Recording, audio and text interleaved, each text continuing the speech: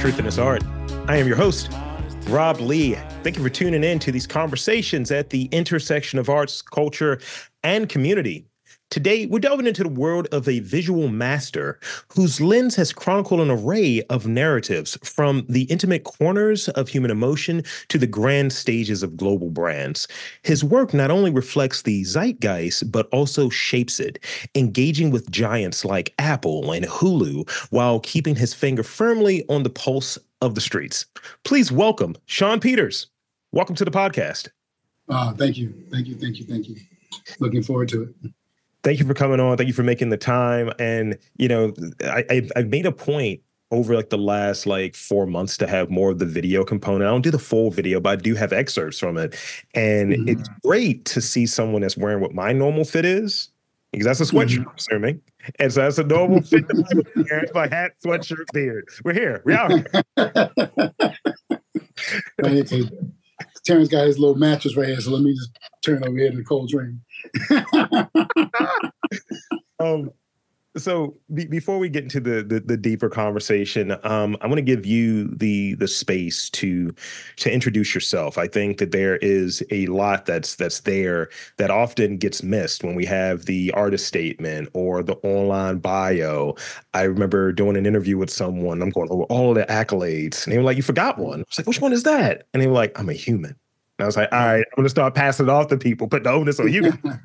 So if you will, could you give us a little bit, who are you? Like, introduce yourself.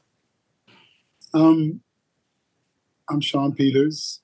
I would say I'm an artist who's really interested in beauty and beauty and objects. You know, I'm a filmmaker by trade, so my checks will often say cinematographer or director of photography in title right at the moment. But I also am a collector of fine art, ceramics. I love chocolate, dark chocolate. And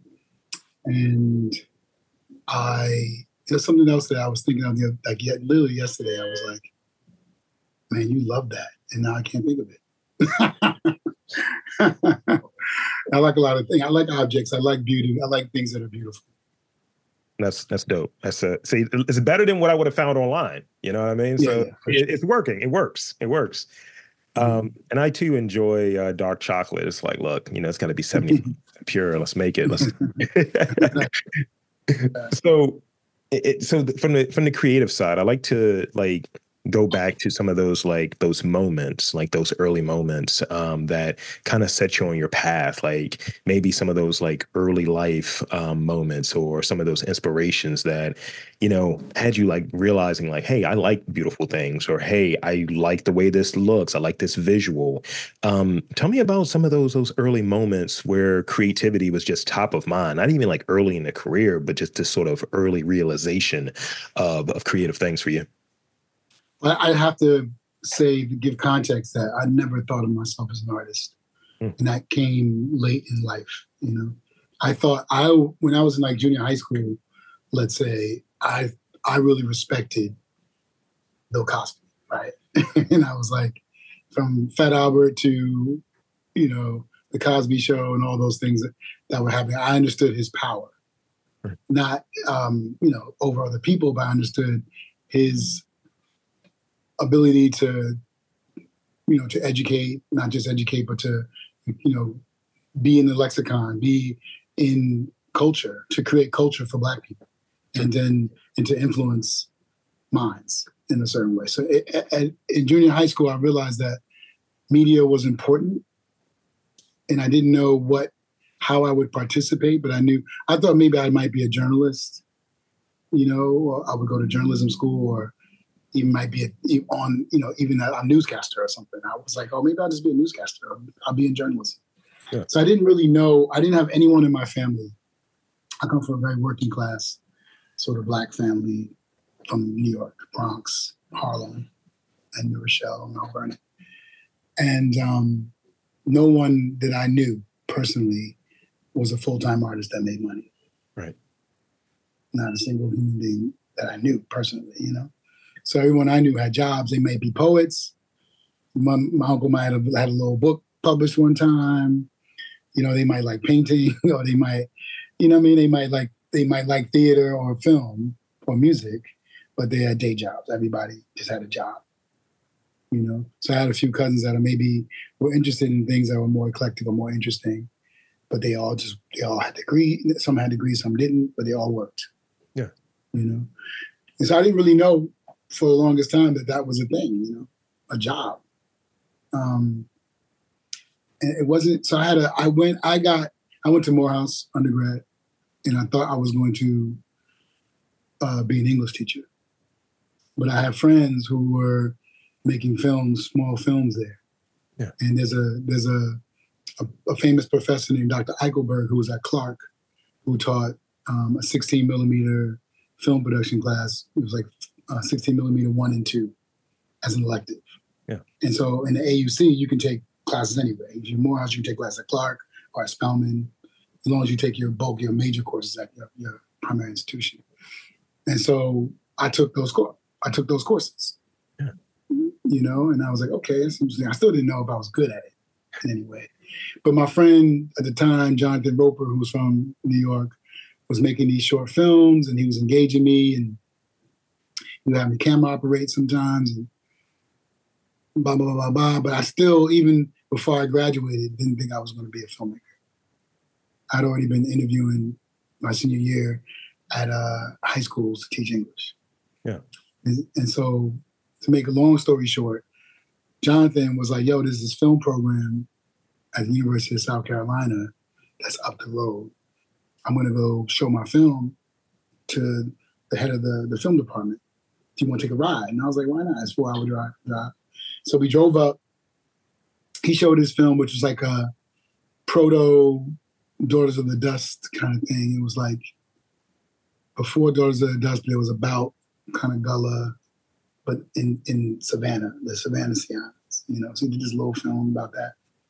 And we went and showed it to, her name was Dr. Wirtz, who was the head of the department. And I can't remember the professor's name at the time for some reason.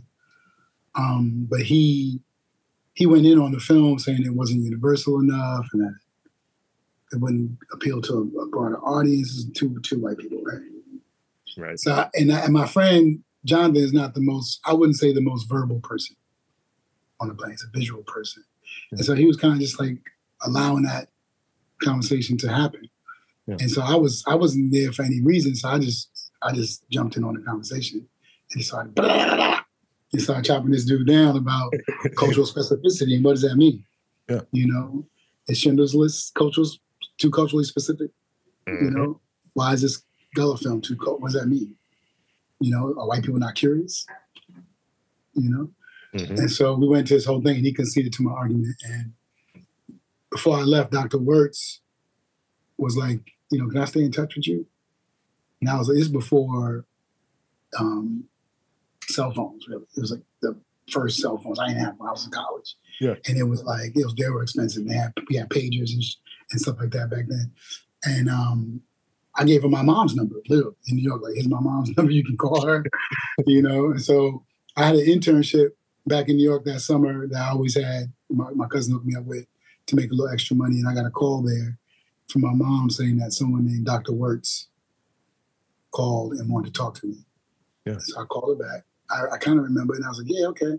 I called her back, and she was like, would you be interested in coming to school here? And I was like, well, I didn't apply. She was like, don't worry about the application. Just, get your transcript sent. She said, but I'm willing to offer you a full scholarship and a TA position. Oh, wow. So I ended up going to the University of South Carolina to study film, and by accident, really. I had no intention of going there, Wow. And so that's how the creativity started. It was in that program. I actually started getting more interested in still photography. Yeah. There was a guy named Gene Crediford, professor there, quirky, looked like Einstein, quirky dude, who introduced me to the work of Roy DeCarava, who was a famous Black photographer, one of our greatest influences as cinematographers, Black cinematographers. Yeah. I didn't know that at the time, and I had never heard of him. I knew about Gordon Parks and a few other cats, but Roy I didn't hear of. This is early on before Roy had his big moment retrospective, before he kind of became in the art world, public consciousness. Now, Roy DeCarava print is like 90 grand to buy a Roy DeCarava print. You know, he's deceased. But I went and stalked Roy DeCarava when I was back home. He worked at Hunter College. And I would write him, I would call him, and he would tell me that he wouldn't see the work of non-students, that he had to reserve his critique to people who were paying tuition. Yeah. So I just went there and sat in his office until he saw me. And then finally he saw me. And he told me I had my book of prints, you know, that I made in the darkroom. And he told me before I gave him the book, he said, you know, I've been known to tell people to stop shooting. You know, I'm not a nice guy. Like, I will tell you, if you suck, you should not do this work. You know, and now he's like, you still want me to see your work? And I'm sweating. So I hand him the book, and he's looking at me, you know, he's looking at the images, mad stoic, no expression on his face. Looking dope. And he finished the paid book, and he says, you should continue shooting. He said, but you print with too much contrast. Let me show you. He took me into his dark room, showed me how he print. I spent a whole day with him. And so that was the moment for me when Roy DeCarava, who's now probably the greatest influence, one of my greatest influences, told me that I should continue making images. You know, that was the moment. I said, okay, I have something. That's really dope. And see, here's the thing. When I'm letting people cook, right, it knocks out other questions. So that's really dope. And no, and I think the other thing that's really cool about it, you know, just based on a few things you said, I was telling you about my partner earlier. Y'all probably went to school together. The time is very similar, and the story is very similar. She was studying film, I think, in Melbourne. So there you go. She's probably much younger than I am. Yeah. But I think, like, and kind of the way that we get to it, like hearing like, hey, you know, kind of by accident, kind of by chance encounter, and this sort of creative life, this creative pursuit, you know, mine's is a little similar. Like, coming from, there were some artists around. I had a uncle that was an artist, but he passed before I was born. So I was like, oh, I have no reference point. And I mean, not even in this, I wanted to be a cartoon artist, like an illustrator and things of that, and doing comics. And I was like 24 and burnt out in my day job, you know, like, got to do something that makes money. That's what I would hear. I was like, I want to be an artist. Nah, you got to get a business degree. And I went to Morgan and, you know, had all of that different stuff. And, you know, I did the first job out of college, which was a marketing job, trying to make it a creative marketing job. It was a marketing analysis job. Not sexy, not fun. And I was looking for an outlet creatively. And I was like, I'm into some weird stuff. I like documenting and talking about different things and really revisiting like pop culture and media. So I started doing a podcast. This is 2009. I went across the street to Best Buy, bought a bunch of equipment, didn't know what I was doing. Spent that last $500 I had in my wallet, you know, and bought some gear. I still have the gear to this day. And that was sort of the thing. And it was just figuring it out. And one of the things you touched on earlier that I thought was really funny, being on this other side of it now, been podcasting for as long as I have, but also I've been able to be an educator for folks who are diving into the podcast scene. That's a side gig that I'm working in. And folks come to me and it's like, hey, so what do you think about podcasting? It's like, so do you have the stamina for it? Because I might tell you to stop. And I've said that to people, and I was like, that's a little spicy, but hearing that that's maybe part of your journey. Yeah. I mean, it was honest. I think, you know, why I tell someone, and this is the guy who's known as the perennial genius of black photography. He's the first black man, first black person maybe, or black man for sure, to go to Cooper Union. You know, this is a real artist, elder, like, dedicate his life to this. And so for him to acknowledge me like that was huge. And he could have been like, he probably would have been better. It would have been better for me if he was like, don't waste your time, man. What are you doing? Like, this is not your thing, you know? Well, I want to move into this a little bit. So Is there an experience? Because normally you talk about like the first gig, and feel free to chime in as it relates to any like projects you've worked on, any of your own projects, any sort of collaborations, any projects that you had clients, what have you. But could you share an experience that kind of pushed the boundaries of what those creative skills and those technical skills are? That it was like, I went from being at this level to I'm at this level now after this sort of project and this experience. I worked on a series in Wilmington, and I can't remember the name of the series because I only did one. But it was like, probably a $200 million series for Hulu, car chases. And it was a femme fatale, big sets, big costumes. And I hadn't worked on, sets of that scale before. I hadn't worked on with crews of that scale before, chase scenes of that scale before. So I kind of went from making indie films, to doing this like huge thing all of a sudden. And it was a tough experience for me. It was, crews trying to sabotage me. It was kind of crazy. I was isolated way down in North Carolina, but I learned a lot from that. It took my level of understanding of the production of the process, and I was able to take that into, Tyler Gray, which is about the same level. Yeah, I think when we have those moments, those experiences, it's and doing this podcast, right? I have done 700 plus at this point in 4 years of age. And sometimes I'll get someone, I'm like, how the hell did I get this person? And then other times I'm like, okay, cool, this is good. And trying to deliver ultimately the same thing in terms of the effort that I'm putting in, the quality of what the output is going to be. And sometimes it's like this one left, whether it be the person's not really into the conversation, whether it is the person is just preoccupied, they have other things going on, or I just frankly sucked. And I will learn, I'll learn things from that, or even in being independent, as I'm pursuing this the way that I am. And sometimes things just blow up in your face, and I stick with it. Like I said, I've been doing the podcast thing for 15 years.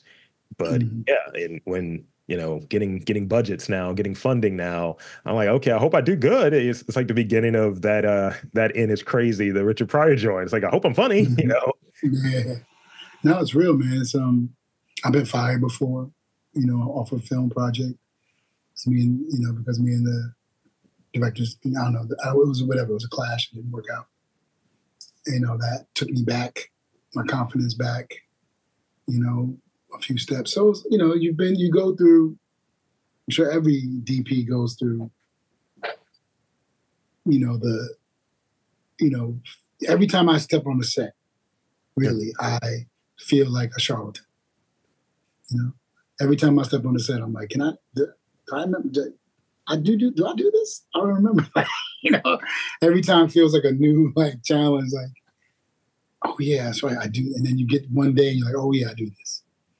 How do you rebound from that though, when you have those moments when you feel like a charlatan, or you feel like people use imposter syndrome, but I don't know if they're I think that's reserved for a certain class of folk. But when you have those moments of, and I'm saying it maybe selfishly for myself, like, how do you recover from those moments? How do you, tap back into sort of what the source is, or what the being rooted in, like, I'm the shit. I really just, I just go into like a real kind of Buddhistic philosophy that it's going to be, I'm going to show up and do my best, and it's going to be what it is. You know what I mean? And I think, and I have faith that I've been doing this for a minute.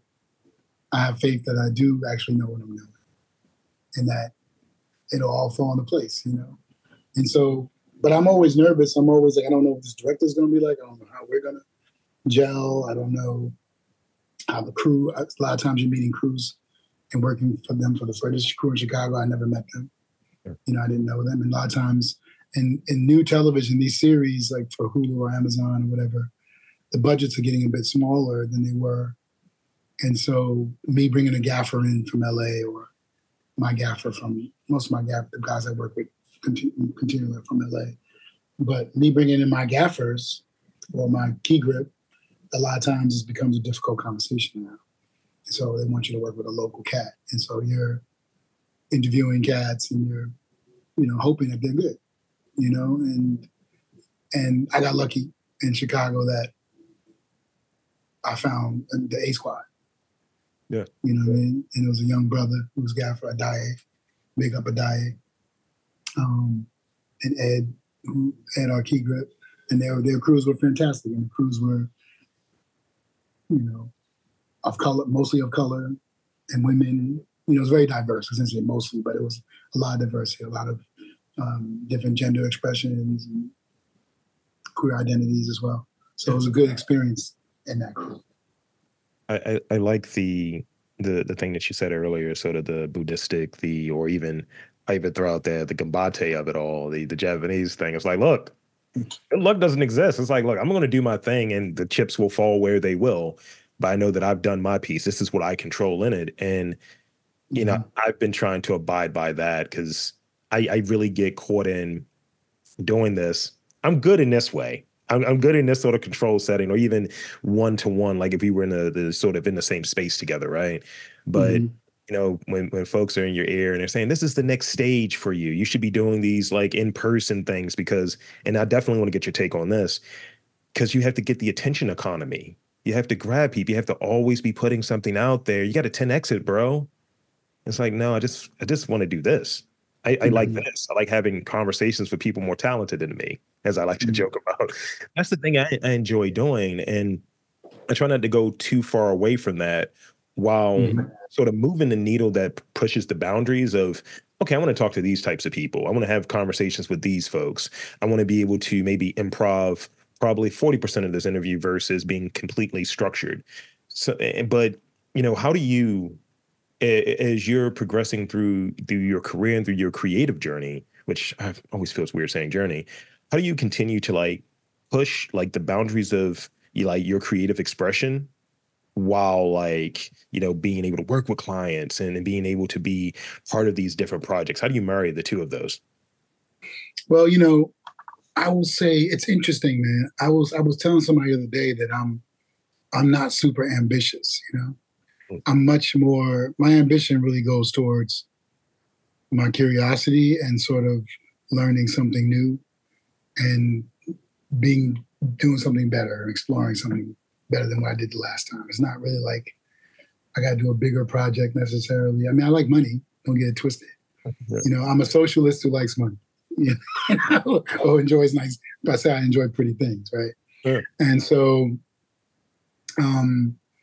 but yeah, for the longest time, I couldn't get into the commercial world. Not big. I would do like little small web kind of things, smaller web master classes and those kind of things. And they were decent. You can make, if a DP is working on master classes as an ancillary, you can make an ancillary outside of your other work. You can make an ancillary little 100 G's working in master classes, you know what I mean? Which is nice. Yeah. But it's not, and you work on sets, you learn how to work on sets, you get all these kind of thing that you can kind of, if you're a young DP, doing like that kind of thing is a good platform for a decent little living and learning, right? But that's not creative, you know what I mean?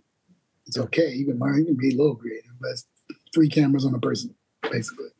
And so I came up with a few mentors and a few people that I idolize, like Arthur Jaffa, who's probably the biggest Black contemporary artist now, one of them, and who was a cinematographer in his early days and kind of stopped doing that as a major thing, as a main thing, and then got into the fine art world later in life. He's probably in his 60s, I would assume.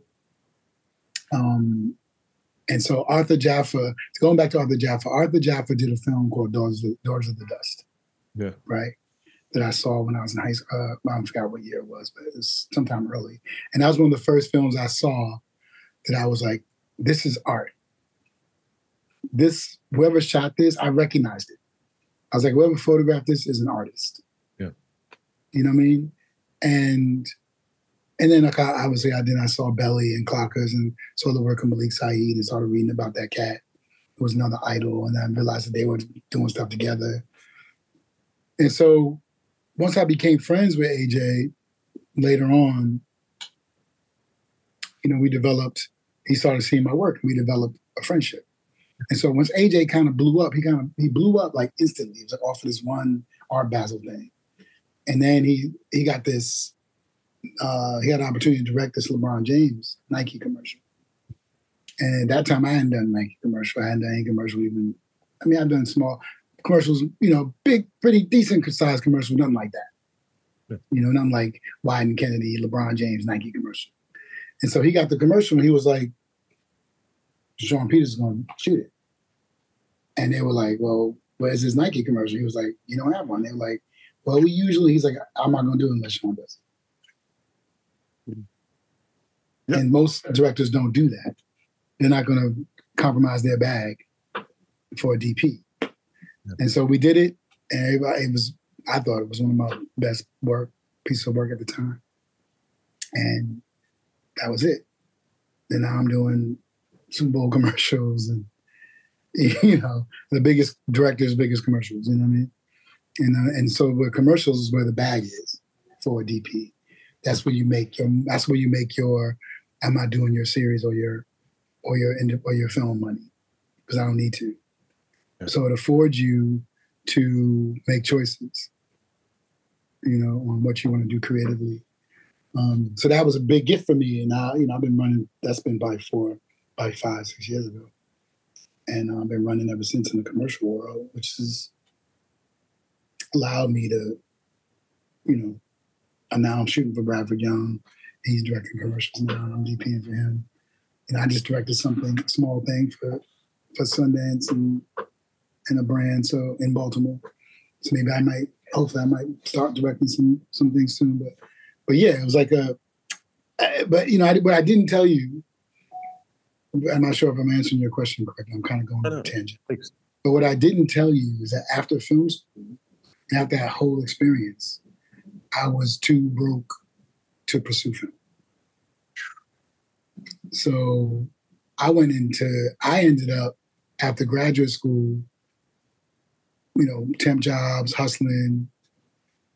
And then I ran into a friend that was doing early on websites before people was even on that. Yeah. And so he was like, man, why don't you work with me, man? We can try to pitch these black companies. We had a little company called New York Online. And he was like, why don't we can pitch these businesses? It was like, you know, I'm talking about like, you know, Apollo Theater. We go to the Apollo Theater and try to get them a website. They didn't have one at that time.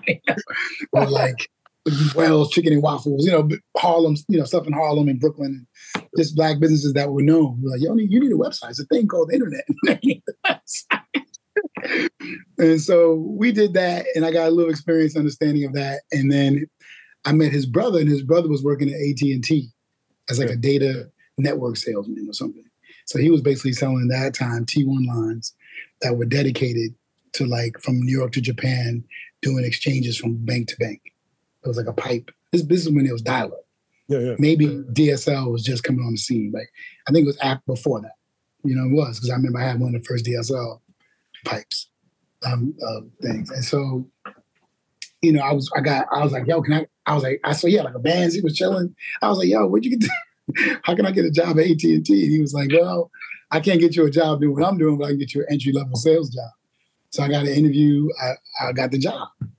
So I ended up being at AT&T, and then I ended up with his job like maybe a year later, right? And so I started like, you know, my 26 years old. Back then, I'm doing very well financially. I'm doing way better than all my friends.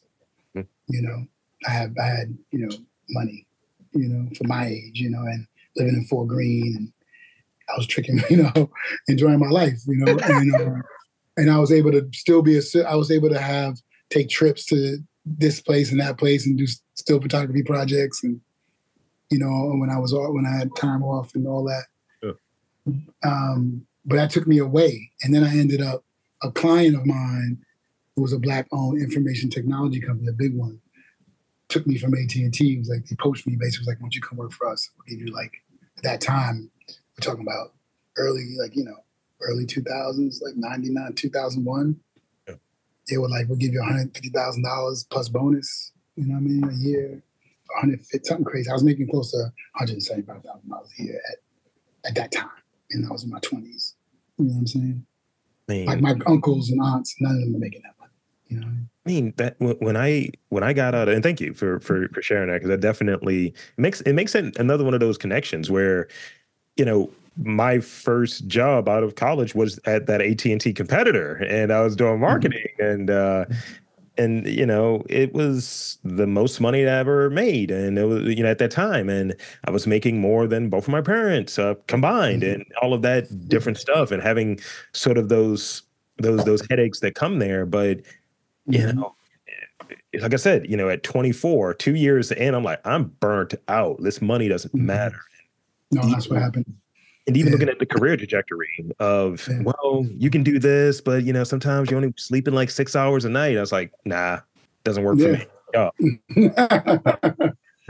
Yeah, I mean, I only sleep 6 hours at night now, but not because just because I can't sleep. But yeah, I mean, yeah. So I ended up it was a serpentine story, but I ended up with that management consulting company. The division I was in ended up leaving and starting their own company. Now I'm a partner in an IT company out in Jersey.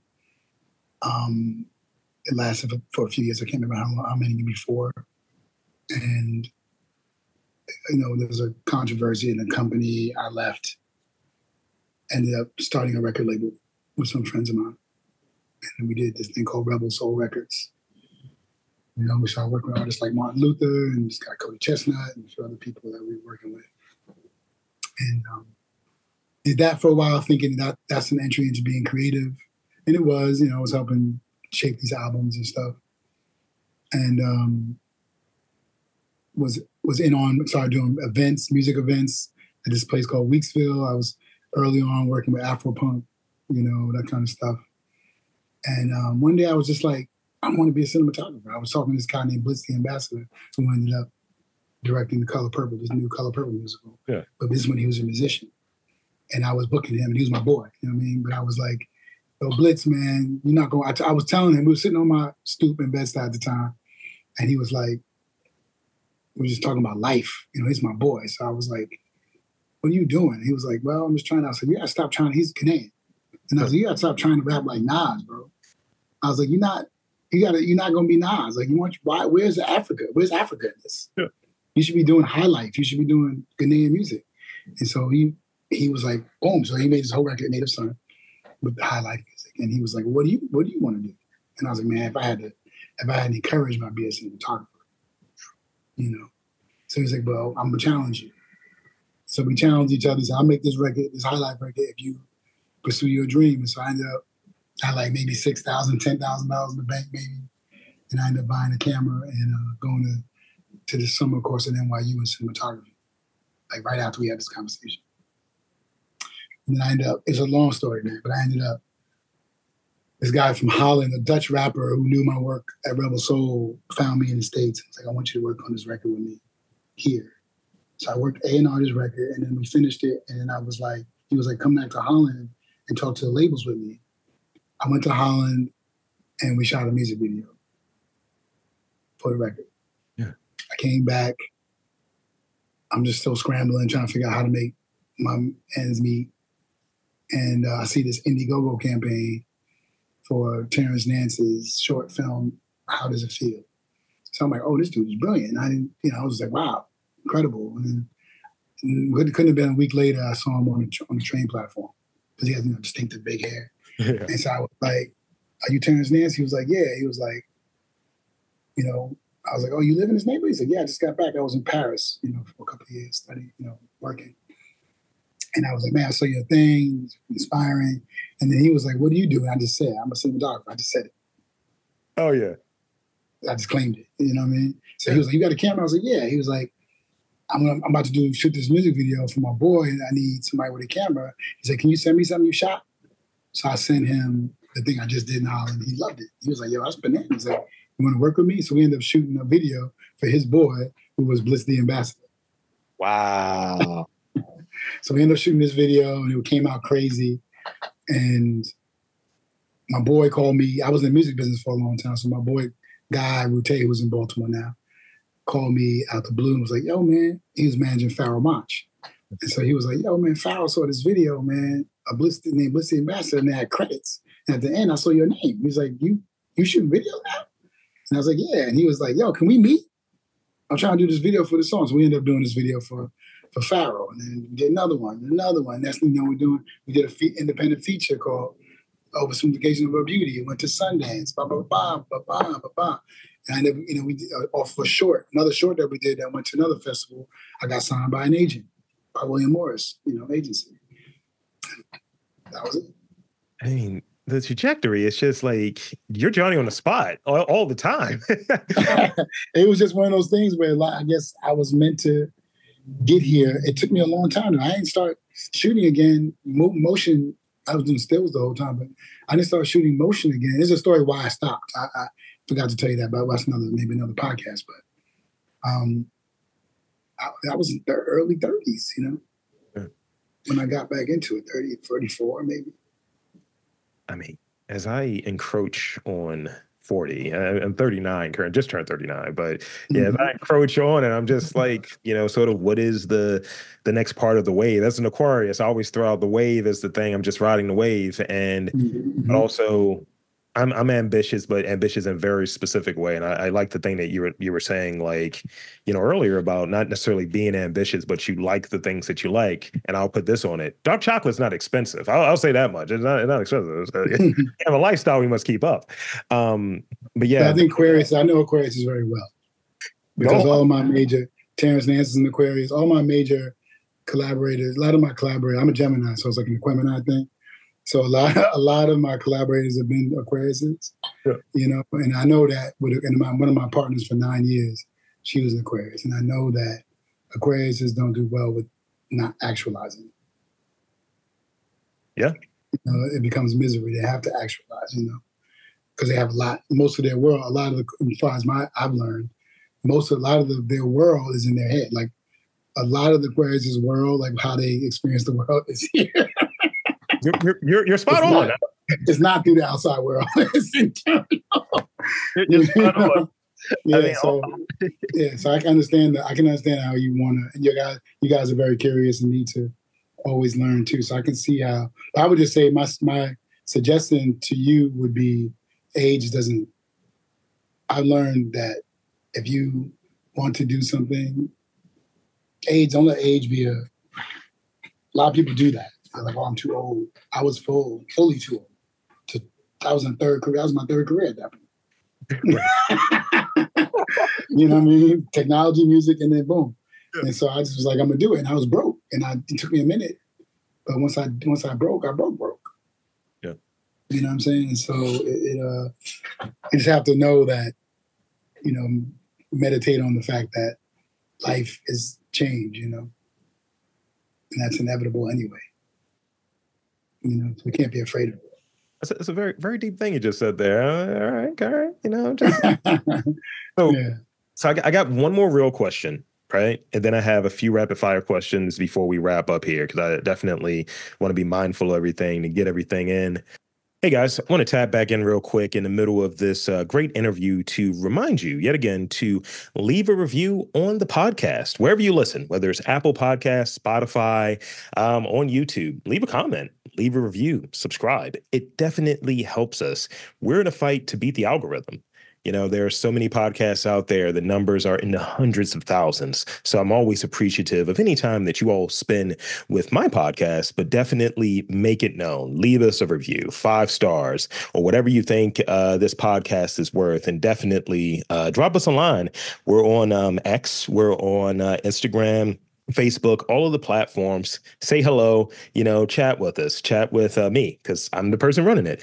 But yeah, definitely hit us up, leave a review, all of that good stuff. Let us know what you think about the podcast. It really does mean a lot. And thank you for your continued support.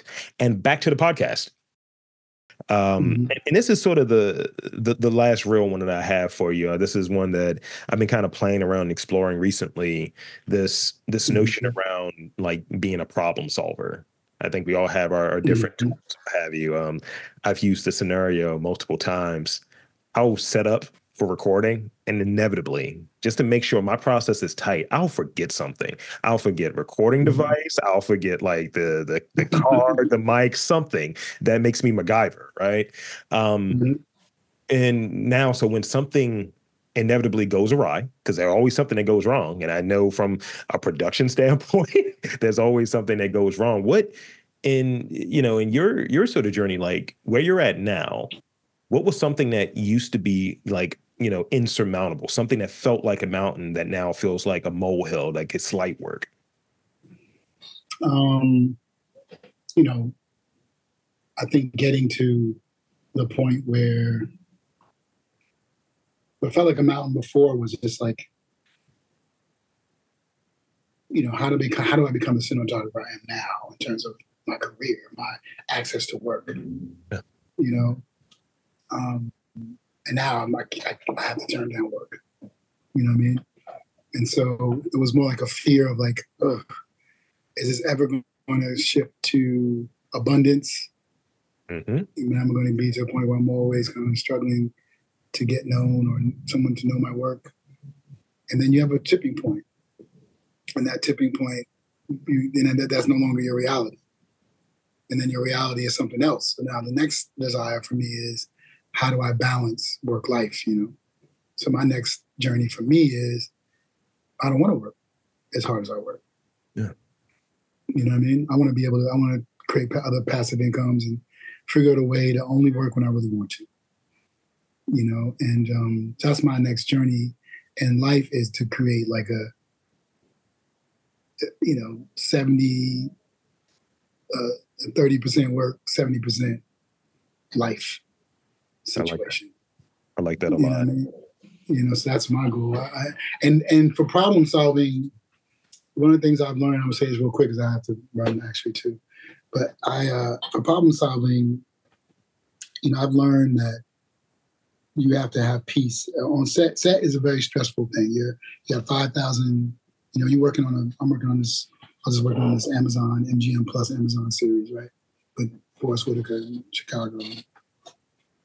You got and there's Warner Brothers involved. So you got Warner Brothers execs there. You got the production company exec from LA there. You got MGM there. You got everybody's watching dailies. You got people expecting you to do things else. If you don't make your day in terms of time, you can get fired. If that becomes something that becomes more than a few times. So you got a lot. It's a lot of pressure, and then it's got to be beautiful and emotional. It's got to be all the things that you want. Under the clock. you know, and so, but what I've learned in that is that sort of that meditative process, like calm. I always lead too, and I'm going to say I lead with love, like completely. Like I lead with patience and love because I want to create a safe space for my crew and calmness because I realize that when people are in survival mode, when they're in stress mode, now they're trying to survive just to get to the next thing, you can't be creative under those circumstances. Yeah. Or you have your capacity is already exacerbated through stress. And so your brain capacity is already limited. Right. Your creative capacity is already limited.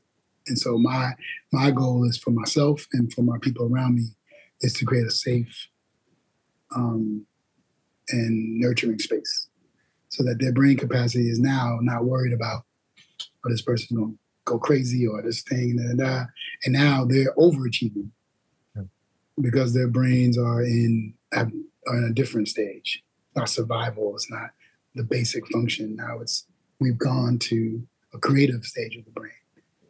And so the work blossoms. And once I kind of figured that out, and that became my modality, I started doing better work, and and with my collaborators. Thank you. That's great. I honestly, as I'm going to listen back through this, I'm definitely going to tap back in because gems are being dropped, jewels are being dropped here, and And that's definitely a good one to close on the real pod with. And in these last few moments, I want to throw you these quick rapid fire questions, and then we'll wrap up. Um, so here's the first one. Here's the first one. And the rapid fire, don't overthink them. I always tell people, don't overthink it. It's just like, don't be an Aquarius. Don't be in your head. So what is a lie that you always tell yourself? My age. It's great. How do you spend your days? Like today, for instance, what are a couple things that you did today? Today I went to the Museum of Photography, I think it's called. So I saw an exhibit today, and I made breakfast. Kind of my day. So you added a follow-up question. I'm not going to ask you that next question. Like, yo, what you have? What you have for breakfast? Right?